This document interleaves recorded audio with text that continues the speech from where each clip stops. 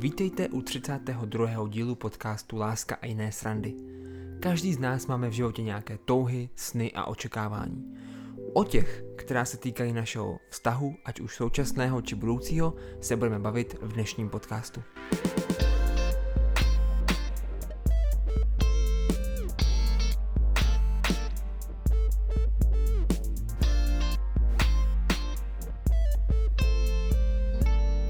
Myslím, že se všichni můžeme shodnout na tom, že každý z nás má nějaké touhy, sny, očekávání ohledně našeho budoucího života a často tady tyhle očekávání, touhy tak souvisí i s naším partnerským životem. A tohle všechno se tvoří, když už jsme ještě úplně malincí, vidíme naše rodiče, vidíme nějaké pohádky, čteme knížky, potom slyšíme věci kolem sebe a můžeme začít jakoby si v sobě tvořit nějakou takovou představu toho, co bychom vlastně v budoucnu chtěli nebo nechtěli. Ať už obecně v životě, nebo ve vztahu, nebo od toho vztahu, a když se to zaměříme na ten vztah, tak to můžou být buď ty velké věci, nějaké životní sny, prostě kde bychom chtěli bydlet a co bychom chtěli dělat společně, nějaká životní dílo, ale může to být i malé praktické věci, jak bude vypadat náš den, náš víkend a tak dále, co bude ten manžel umět, nebo jaký bude mít, já nevím, tvar obličeje a tak dále. A tohle všechno jsou nějaké jakoby věci, které často jsou jako velmi hluboko v nás, dřív než toho našeho budoucího partnera nebo partnerku poprvé v životě uvidíme. A některé věci jako vědomě víme, jasně, a rozhodli jsme se pro ně. A některé jsou někde možná hluboko v nás, jo, a jsou způsobeny nějakým ať už traumatem, nebo naopak něčím silně pozitivním. Ale tvoří jakýsi takový jako balík věcí, se kterým prostě jdeme do toho vztahu a svým způsobem s tím úplně nic ten partner neudělá. A ani my kolikrát. Prostě je to nějaká sada věcí, které ten život, tak jak jsme ho do té doby žili, nás prostě jakoby naučil, nebo v nás nastavil, nebo jsme si to vědomě anebo nevědomě nastavili. A jakoby všichni víme, že komunikace je důležitá a často se to prostě říká, jako co je nejdůležitější na vztahu, je to komunikace. A i v tomto tématu, toto téma jakoby očekávání a touhy není výjimkou a my věříme tomu, že jakoby i v tomhle je důležité komunikovat a jo, myslím si, že jak se říká, to všichni víme. A když prostě přinášíme před toho partnera nebo když se s někým setkáme, tak se na začátku prvně tak jako oťukáváme a vlastně si začneme pomalu jakoby objevovat tady ty balíky, co ten druhej si nese a začneme zjišťovat takový ty obvěz ty velký viditelný věci. A kolik chceš mít dětí a kdy chceš bydlet a možná i na základě těchto věcí jakoby zjistíme, jestli jsme kompatibilní nebo ne.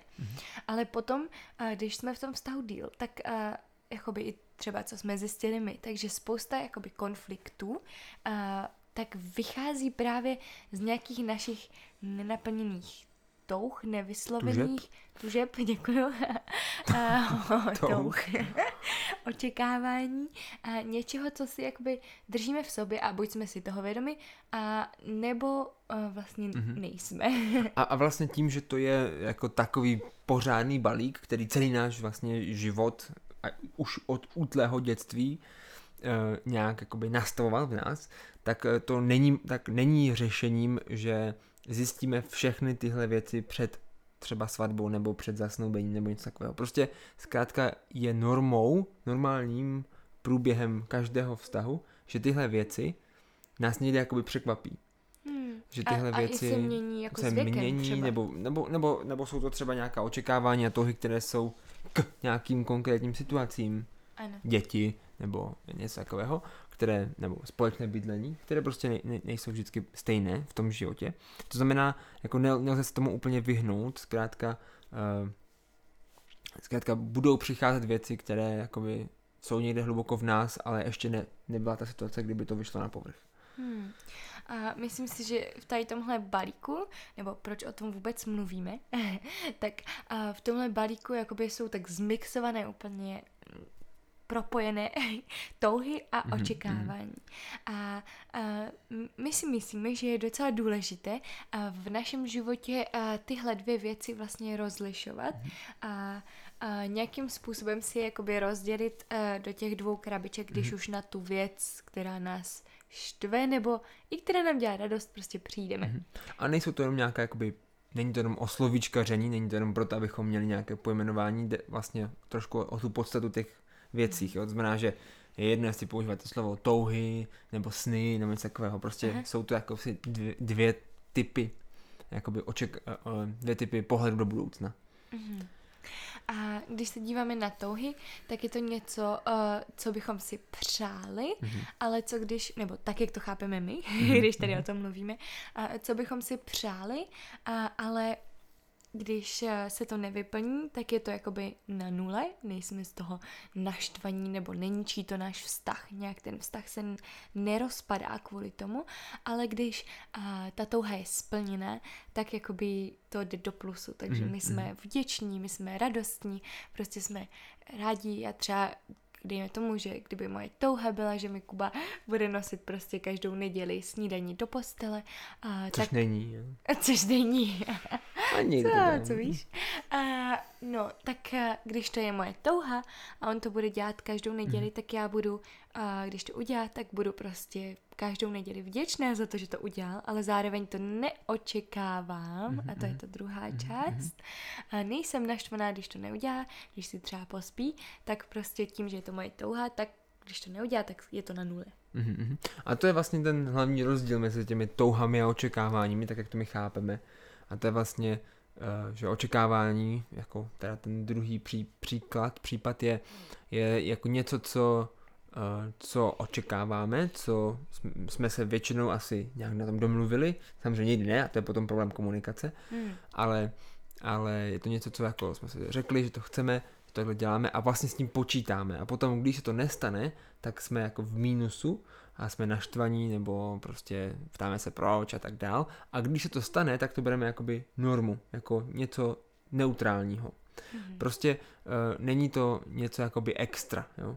Někdy se říká, že je super prostě jít o ten krok dál, udělat něco navíc, ale když jenom splníte očekávání, když bych dal příklad třeba jenom prostě jako z práce, když se o vás očekává, že prostě přijdete do práce nebo do školy v 8:00, tak to, že přijdete 8:00, tak nikoho jakoby nepotěší, to nikdo jakoby neřekne, to jste dneska skvěle přišli na čas, to se od vás prostě očekává. A stejně tak v manželství jsou některé věci, které se očekávají, ať už se to očekává kvůli třeba kultuře, kvůli tomu, že prostě zkrátka žijeme ve světě, kde třeba není poligamie, prostě kulturně přijatelná, v jiných zemích je, takže se očekává, že prostě manželé budou věrní. A nebo to může být něco, na čem se ti lidi domluvili. A proč to jakoby vůbec řešíme nebo vytahujeme je, že jak už jsem říkala, v tom našem balíku snů a očekávání a tak je tužeb. Asi jo, tužeb, já bych říkal tužeb. Tak se to často jakoby promíchá a prosype a my věříme, jakoby, že jsou zdravé, že je pro vztah mít, jako je zdravé mít zdravé touhy a zdravé očekávání, určitě. Ale zároveň můžou být nezdravé touhy a nezdravá očekávání, a nebo můžou být ve špatné krabičce. A tak co je jako super a co si myslíme, že je hrozně fajn, je když něco jakoby ve vztahu řeším, tak se podívat, jestli to právě nevychází jako z tady toho mého balíku tužeb a očekávání, ale a podívat se na tu věc a podívat se, kam vlastně patří.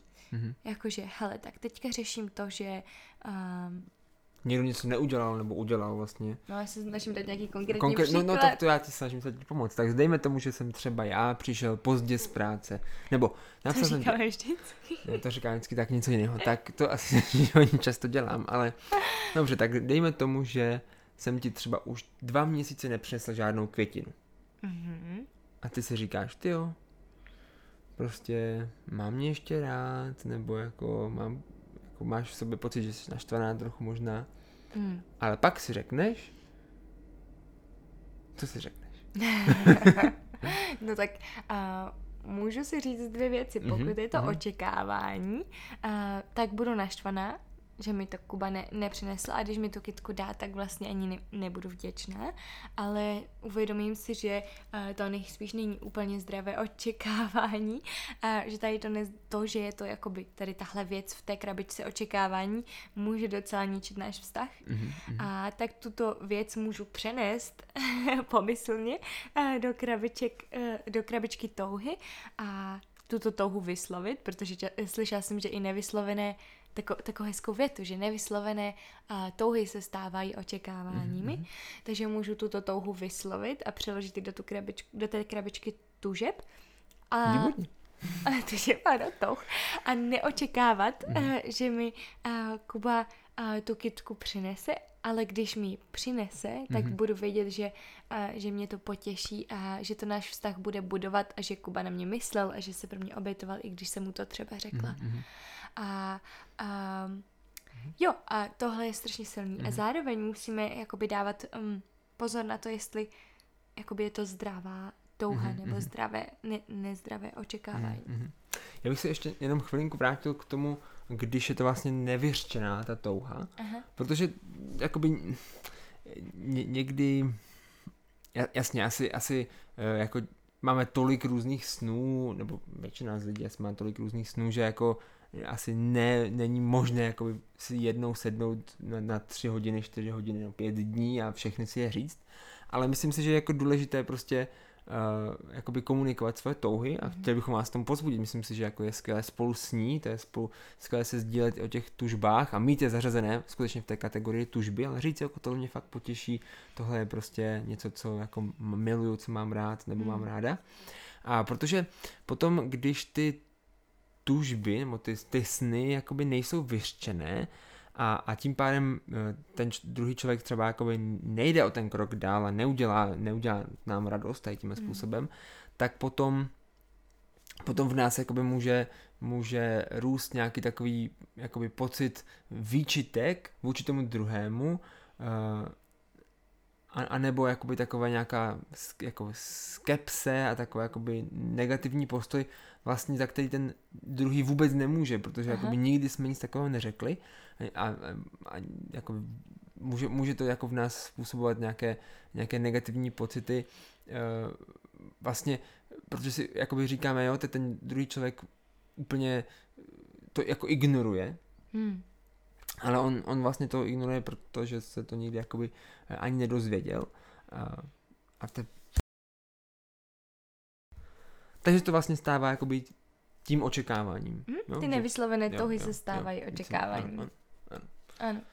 A pak jsou samozřejmě taky nezdravé touhy, které v tom vztahu nemají co dělat, nebo nejsou budující. Máme mít zdravé touhy, ale můžou být nezdravé touhy třeba přivést do toho vztahu někoho jiného, nebo trávit všechen svůj čas jenom spolu a nemít žádné další přátele, nebo mít všechny koníčky společné a vůbec nenechat toho druhého, aby se zajímal o něco jiného, ale to už potom ten vztah se stává toxickým.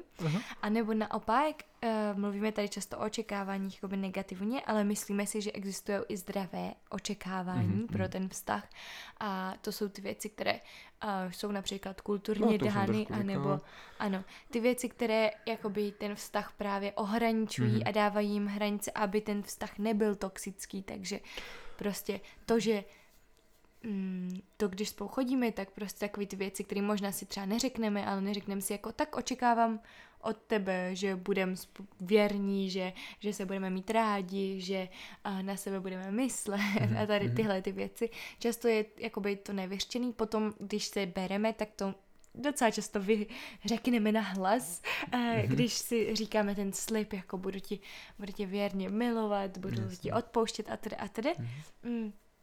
Ale toto si myslím, jakoby, že mají být očekávání, která jsou zdravá a u kterých potom ten člověk má právo být naštvaný, když nejsou dodržené, protože jsou to vlastně v něčem sliby. A říct to v lásce, samozřejmě, hezky to komunikovat, ta komunikace je důležitá, ale jako je v pořádku asi říct to.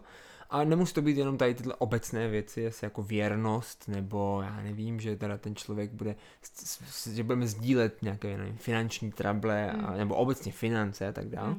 Ale může to být i třeba věci, které jsou fakt jakoby pro toho druhého tak důležité, klíčové pro ten vztah, že opravdu jako je to je to tak důležité, že o tom komunikujeme a vlastně potom je to očekávatelné, jo? Nebo je to jako třeba vyjadřování si jazyku lásky prakticky. Jo. No, nebo nějaká pomoc s nějakými konkrétními věcmi a tak dále. Jo. A takže první taková jakoby věc, o které jsme teďka docela dlouho mluvili, ale abych to zhrnula, je, že pokud máme nějaký konflikt nebo zmatení v tom vztahu, pojďme zapřemýšlet, jestli to nesouvisí s nějakou naší touhou nebo očekáváním a jestli tady ta touha nebo očekávání je ve správné krabičce a je zdravá nebo nezdravá. Mm-hmm. A tak jestli je vyřčená. No, tak je to. No, a potom, když ale na druhou stranu řekneme, máme ty touhy a jsou vyřčené, anebo jsou očekávání, máme je vyřčené, tak potom někdy jakoby na sebe narazí, že prostě ty dva mají jako jiné touhy nebo jiná očekávání, teďka, ať už je to někdy, správně, ale vždycky no, velmi to tak často bude. tak asi. Nikdy se nenajdou dva lidi, kteří jsou 100% kompatibilní. Určitě. I když, jak vždycky říkáme, můžeme se pro sebe stávat pravými. A taky jakoby často třeba lidi, kteří mají ten podobný styl života, ten podobný lifestyle, podobný prostě směřování a podobný nějakým způsobem jako hledání způsobu života, tak ty velké touhy často mívají jakoby plus minus, aspoň v podobné oblasti, že není jeden ten člověk, který by toužil cestovat po světě a druhý ten, který by toužil zůstávat pořád na své rodné hroudě. Ale často se tyhle touhy a představy a očekávání nějakým způsobem střetávají a je několik jakoby způsobů nebo variant, jak to může dopadnout takovýhle střet. A my věříme, že jeden z nich je ten nejlepší, ale jako může to dopadnout redazjak. Tak jsou dvě takové jakoby podkategorie toho, když jeden vyhraje. Samozřejmě, pokud to říkám ze svého pohledu, tak v některých těchto střetech vyhraje já a v některých může vyhrát Monča, takže já prohraju. Ještě jedna věc, jak to může dopadnout, a to, že ty oba dva lidi ten vztah opustí. No, protože jakoby nemají. Jasně, určitě. Nenaplní se navzájem svoje touhy, ale myslím si, že to jakoby není nutně. Jasně. Ne nutně, někdy ano, když je to toxické, ale není to nutně důvod, proč bychom se měli rozcházet. Určitě. Nebo aspoň rozhodně ne na začátku, jako hnedka, když to přijde. No ale potom vlastně jeden z nás to jakoby vyhraje a teda ten druhý se jakoby vlastně prohraje, ale má ten pocit té prohry, je to vlastně nějaký jakoby argument, kdy ten jeden, nebo argument ve smyslu jako hádky a ten jeden prostě jakoby vyhraje, ať už prostě z jakéhokoliv důvodu, ale je tam jasné, že někdo vyhrál a někdo prohrál. Dejme tomu, že každý večer ten manžel bude vykládat myčku. Tak, jo, a bude prostě u toho naštvaný, ale bude to dělat, protože ta manželka vyhrála a řekla, že s ním jinak nebude spát. No. Dobře, to není náš případ, ne, prosím. Další varianta, opravdu ne. Další varianta je kompromis. A kompromis je někdy, jako v některých jako knihách, v některých zdrojích ke vztahům jako preferovaná varianta. Ale my si to úplně nemyslíme. Úplně, nebo někdy zase na druhou stranu se zase říká, že kompromis je vlastně lose-lose, takzvaně jakože prohra, že vlastně oba dva musí prohrát. S tím bys souhlasila, nebo? Já myslím, že jak kdy, jakože prostě třeba na té myčce, tak potom oni se domluví, že OK, tak 3 dny to budeš dělat ty a 4 dny já. A vlastně ale ta jakoby manželka třeba, když toužila mít, nevím, těch 10 minut večer sama, tak potom vlastně částečně vyhrála, ale částečně prohrála. Ani jeden z nich jakoby není úplně spokojený. Není tam ta spokojenost, no, jasně. A je to hodně o tom postoji, je to takové jakoby hodně takové jako drobné nuance, ale kompromis je víceméně tak jakoby dává nám pocit, že jsme museli z něčeho jakoby ustoupit, slevit, oba dva, a vlastně má jakousi takovou hořko-sladkou příchuť. A ta poslední varianta, vlastně svým způsobem nějaká jakoby čtvrtá, tak je něco, čemu bychom asi nejlépe mohli říct vzájemné podřízení. Vzájemné podřízení se, kdy vlastně z lásky k tomu druhému vlastně se jakoby obětováváme, ale pokud je to vzájemné, pokud je to v tom vztahu, dělají to oba, tak vlastně z toho oba i potom profitují.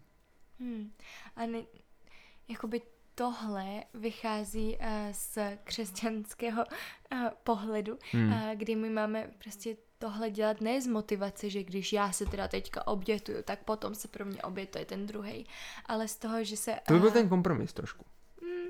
A z toho, že se prostě pro nás obětoval Ježíš a z toho, že jeho láska pro nás byla taková. A v Efeským v 5. kapitole v 2. verši se píše: žijte v lásce tak, jako Kristus miloval nás a vydal sám sebe za nás jako dar a oběť příjemně vonící Bohu. A my si myslíme, že tohle je jako to nejvíc, co můžeme dělat, ne kvůli tomu, aby ten druhý člověk dělal to stejné, ale kvůli tomu, že milujeme Boha a milujeme toho druhého člověka. A můžeme takhle mu projevovat lásku, že budeme, jakoby, že se obětujeme a že budeme naplňovat touhy toho druhého a že ty svoje očekávání, které jsou nezdraví, tak budeme dávat do těch tužeb. Bez ohledu na to, co ten druhý, jak ten druhý bude reagovat a že ho budeme jakoby láskou takhle objímat nebo ukazovat mu prostě tu boží lásku.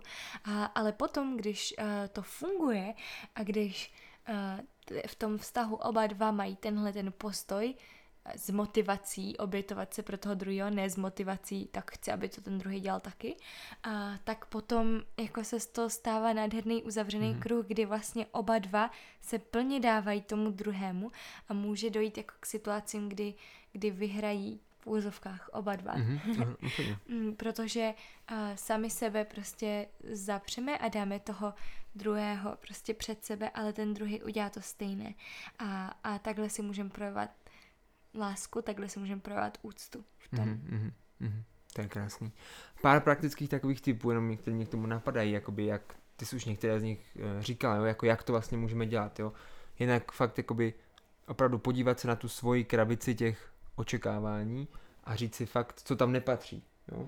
Co patří spíš do těch tužeb, snů a opravdu to jakoby takhle změnit sám v sobě. To je něco, co se děje v nás a nemusí to být hned naše taková ta první rychlá reakce, může být nějaký jakoby naštvání, ale potom je potřeba si říct, hele, je to spíš můj sen, můj touha, nebo očekávání. A vědomě se rozhodnout to dát do té druhé krabice a zároveň k tomu naplňování těch jakoby tužeb a snů toho druhého, myslím si, že jak jsem říkal, někdy prostě ty sny nejsou vyřčené a je jich tolik a je jich spousta často a jsou takové různé zvláštní detailní třeba některé, které prostě nevíme, ale myslím si, že to, co jako můžeme dělat jako partneři, je vlastně číst mezi řádky tak trošku, jo, co ten člověk vlastně vyjadřuje třeba nějakými svými jenom malinkými poznámkami, vlastně hledat ty sny i mimo oficiální konverzaci o snech a touhách, jo, prostě koukat se na toho člověka a přemýšlet, jak můžu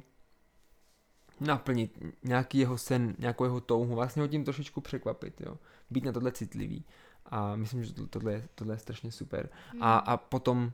A zároveň někdo na to není. A jasně, jestli na to nejste, tak je úplně v pohodě se ptát. A je lepší se ptát, než nic. Přesně. Jo, a zároveň pokud se na něčem jakoby domluvíme a víme, že je něco pro toho druhého tak důležité, tak to potom jakoby plníme. Dodržíme jakoby ty naše sliby, které se od nás očekávají. A jak Kuba říkal, tak se v podstatě takhle jedná o něčem slovíčkařením, něčem úplně jako strašně drobnej detailíček. A jednou jsem slyšela takové krásné přirovnání, že v Americe existuje taková hora, na kterou se dá stoupnout a když plivnete na jednu, jako otočíte hlavu o pár centimetrů, plivnete na jednu stranu, tak ten plivanec spadne do řeky, která teče do jednoho oceánu a když plivnete na druhou stranu, tak ta řeka odpluje ten plivanec úplně zase do úplně jiného oceánu na druhé straně toho kontinentu. A prostě na tom začátku je to jenom úplně pár centimetrů otočení té hlavy. A já si myslím, že jakoby o tom toto je, že často jsou to jakoby ty malé věci a ty malé otočení a ty malé změny v našem srdci, za které se můžeme modlit, o kterých se můžeme bavit spolu v tom páru nebo i s přáteli, tak mění prostě potom, kam ten vztah jde dál a kam se ubírá a kam roste. A možná to na začátku nebudeme vidět, ale tady ta jedna mini pidi práce na našem srdci je prostě hrozně důležitá. A většina vztahů prostě tak jako člověk tak dospívá, vy se naučíte nějaké základní principy velmi rychle a každé dítě ví, že prostě se nemá lhát a že se má poslouchat autorita a tak dále, ale potom jakoby žít dobrý, kvalitní život, prostě ať už být dobrým jako křesťanem nebo dobrým manželem, tátou, synem a tak dál, je právě potom o těch drobných věcech, které se učíme, jak jdeme. Takže tohle je taková už věc, si myslím, celkem, nechci říct tak pokročila, ale jakože je to fakt detailík, který ale může hrozně moc ovlivnit. Protože to není vlastně hlavně o činech, ale hlavně o postoji v srdci. A ten se mění hodně těžko. Ten se mění hodně těžko, ale vlastně o ten nejvíc jde. Bohu nejvíc jde o naše srdce a to, jestli jsem dobrý křesťan nebo dobrý manžel nebo tak nevychází primárně z toho, co dělám navenek, ale co se děje vevnitř a potom ty činy z toho vychází, potom co se děje. Rostou z toho semínka. A nejde jenom o ty činy a o to jde. I o to jde v křesťanství, o naše srdce. Především a pak z toho roste to ovoce. Ne o to ovoce samotné. Takže i ve vztahu vlastně jde hodně o naše postoje, o naše srdce, protože z toho potom bude plynout to, jak se chováme k sobě navzájem. Tak jo, tak to je takové krátké, relativně středně dlouhé přemýšlení a povídání si o touhách, o snech, očekáváních a představách ve vztazích a tak zakončíme to společnou modlitbou a těšíme se na vás zase za 14 dní. Ahoj. Tak Pane Ježíši, chci ti děkovat za to, že ty nám dáváš sny do srdce a ty nám dáváš také touhy. A taky díky za to, že ty jsi nám ukázal, Pane, cestu v tom, že ty jsi za nás se obětoval a zemřel ještě než jsme vůbec na to nějakým způsobem reagovali, že ty jsi nečekal, až jako řekneme jo, jdeme do toho, ale že ty jsi udělal ten první krok, tak je to pro nás inspirativní a tak tě prosím o všechny posluchače, o ty lidi, kteří tohle poslouchají, aby skutečně ten drobný detail rozlišení mezi touhou a očekáváním mohlo být něco, co bude zlepší jejich vztah, jejich manželství, jejich chození, zasnoubení a tak dál, aby jsme prostě mohli být více jako ty, abychom se mohli navzájem učit se obětovávat jeden pro druhého a naplňovat tak touhy a očekávání, sny toho druhého lépe. Tak tě to prosím. Amen.